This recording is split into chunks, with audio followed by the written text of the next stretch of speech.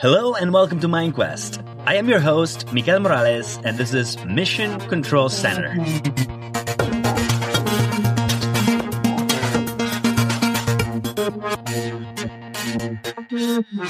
Hello and welcome one more week to Mission Control Center, your one-stop shop for IT careers and recruitment advice. This week we interview Gregor Setti, a Glasgow-based Azure architect at Dutch firm Intercept. He helps run the Glasgow Azure user group and discusses with us his career in IT and how to become an Azure MVP. Make sure to visit mindquest.io/blog for the full interview.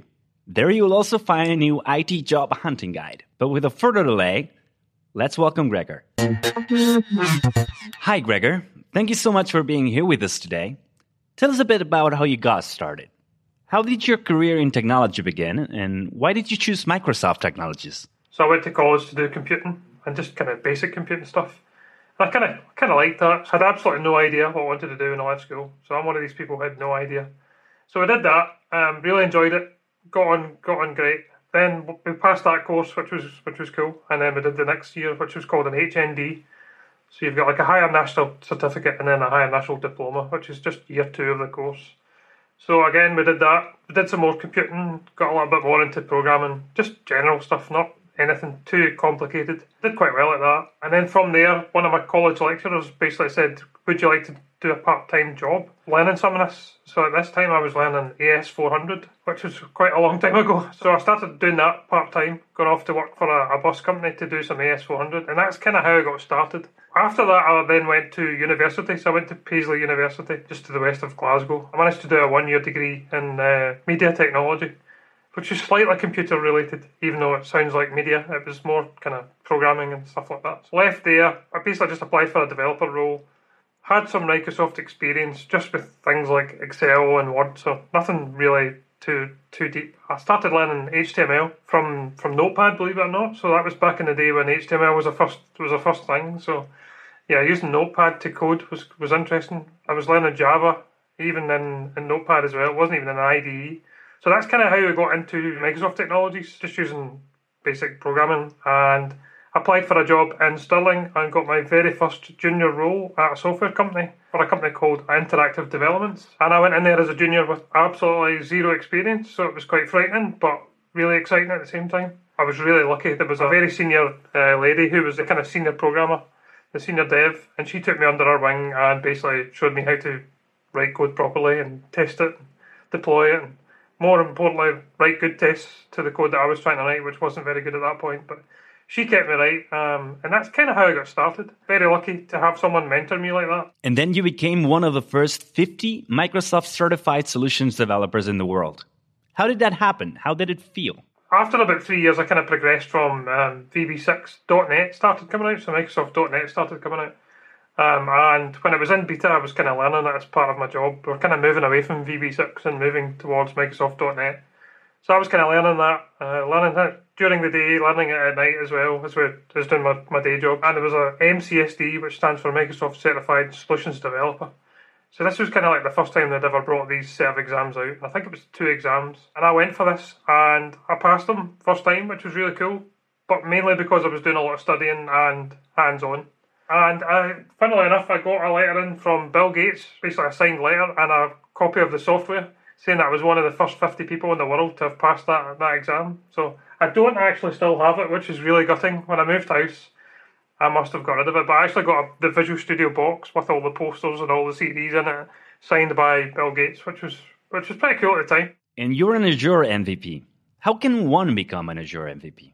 3 or 4 years ago, you used to be able to nominate yourself. About 2 months after that, they got rid of that, so you couldn't self-nominate. Now, the reason behind that was because so many people were nominating themselves, so they just couldn't cope with the number of people who were nominating. So they changed it to make it that you had to be nominated by someone from Microsoft or an existing MVP. So I asked someone to nominate me, and eventually I got nominated. And what you do is, basically it's all based on community contributions. The main thing about becoming an MVP is you shouldn't try to become an MVP, you should just do what you do and it will eventually come along. So if you're doing community contributions, which is all about things like blog posts, doing talks, helping out user groups, all that kind of good stuff. If you're doing that on a regular basis, then someone might nominate you, and if you get nominated, you have a form to fill in with all the list of all the contributions that you've done over the last 12 months. You fill that in, send it off, and now there's a person who deals with the form has to contact you within, I think it's like 3 months, just to let you know how you're getting on. I.e., is your form good? Is it not so good? Just give you feedback. And then it basically goes into the ether. You don't hear anything until you get awarded. So on the 1st of every month, they come out and basically they communicate. 7 or 8 people in the UK have now been awarded an MVP. That's kind of the short version of how it works. No, it was awesome. It really was amazing. It was fabulous. It really was. Yeah, I couldn't believe it when I got it. It's still my biggest achievement so far. What's your advice for those who are just starting out with the Azure platform? What certifications should they pursue? I always ask people, what are you interested in? Sometimes it's worth trying to write the Venn diagram of the circles and put in what you like and what you don't like. So, are you a developer or are you more an ops person? Can you code? Would you like to code or do you not want to code? That's kind of how you start. I always say to people, what's your background? Now, some people don't have any background and they're just learning from the very start. So if you want to learn from the very, very start, it's probably best to start off with the Azure Fundamentals exam. And I always recommend, in fact, that you start off with the Azure Fundamentals exam because it'll give you a nice introduction to the Azure exams. It'll also let you know that what you're studying, you've actually learned and you've managed to pass a fairly tricky exam. If you're new to the cloud, the Azure Fundamentals exam is actually a little bit tricky because it asks you quite a lot of things. If you've got experience in Azure, fair enough. But if you're new to it all, I would start with the fundamentals. Try and figure out what path you want to do. Are you a developer or are you more an ops person? So the administrator exam is a good one. There's quite a lot of demand for Azure administrators, so people who can kind of set up all the Azure resources. But it's getting more and more popular for things like Power Apps as well. Go on to MS Learn, go on to the certification link on there and have a look around. Try and figure out what you're best at and try and figure out what suits you. So that's usually a good starting point. The Azure community online is amazing. So if you go on Twitter, for example, there's hashtag Azure Family. There's lots of amazing Azure people on there. And if anyone's listening that wants to get started in their career or in Azure and got questions on how to get started and things like that, then definitely please do reach out to me or reach out to anyone in the hashtag Azure Family and they can definitely help. There's lots of really, really good people in there, really helpful. There's lots of Azure content for people getting started. If you're stuck with anything, do reach out and I'm sure somebody will help. Your background is in development and then you moved into DevOps. What is it like to be all of a sudden in the middle of development and operations teams?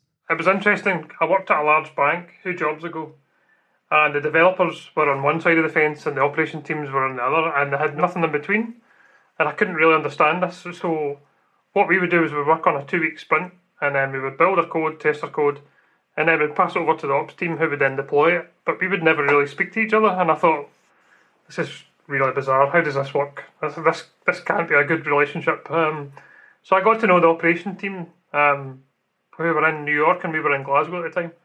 And I got really friendly with them and kind of bridged the gap. So I actually created a role for myself where I sat in between and I was like the SRE.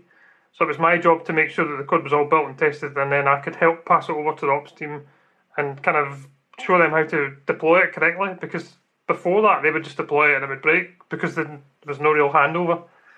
So I kind of sat in between both teams and kind of made sure that the developers were checking code in and building it and testing it, make sure it would work, and then I would help the operations team kind of deploy it and document it at both sides. So the operations team, anyone could pick it up and deploy it, and the devs kind of had an idea of what documentation to write.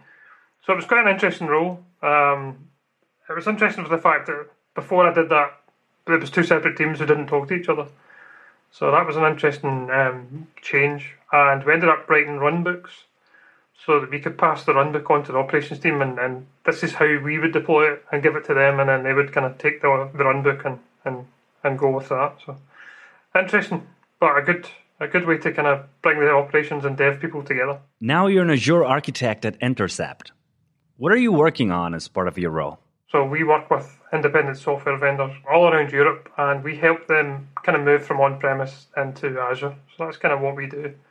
So the projects that we're working on these days are basically setting up designs for these companies who want to move from on-premise into the cloud, or they're already in the cloud and they want some extra governance added in, or they're looking at migrating from on-prem into Azure and want some help with getting all that set up. So we design it, we implement it as well, and we also look after it, so we do managed services. So that's kind of what we do at Intercept. Really loving it, working there. Really interesting working for a foreign company. So I'm actually in the United Kingdom, in Scotland. And I work for a company in the Netherlands. So yeah, it's been really, really good fun. Since the COVID-19 pandemic began, a lot of companies have been rushing to migrate to the cloud. What are the biggest mistakes you're seeing being made as a result of this hastiness? A lot of people are in a hurry to get into the cloud. I do some workshops on governance in Azure, so that's basically setting up things correctly from the get-go. Sometimes we see customers who have kind of started in Azure and have created the resource groups and have started deploying stuff, and there's no governance in place, there's no kind of rules, there's no naming conventions, there's no limits to what you can deploy and who can deploy what. So a lot of the time when I deliver a workshop on governance, it's quite interesting. People are like, oh, I didn't know you could do that. It's just things like stopping people being able to deploy huge virtual machines, stopping people leaving things running. So that's an expensive thing in the cloud. You can spin up things quickly, but some of them can cost quite a lot of money. So you can burn through your credits and your money quite quickly in the cloud if you're not careful. So the main thing is basically putting governance in place and kind of doing that from the start. It's easier to do at the start than it is kind of deploy everything and then put governance.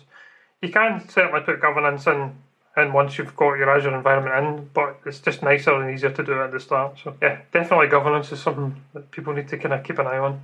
Yeah, you don't want anybody being able to do anything. Things like that's not a good idea. I've also seen some poor naming conventions where everything's just like random names, and it's really hard to work out who deployed what and when and what is this. Yeah, it's quite funny when you see a mess and you've got to go and kind of tidy it up. Don't often see that, but one or two customers have kind of ran before they can the walk type thing.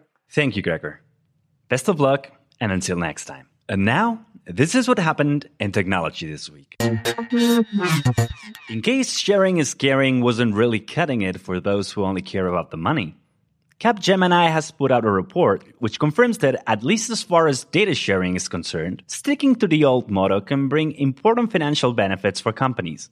It turns out that having a proper data sharing ecosystem in place can help organizations save as much as 9% of their annual revenue. A proper data sharing strategy can also improve customer satisfaction by an average of 50% and improve productivity and efficiency by 14%.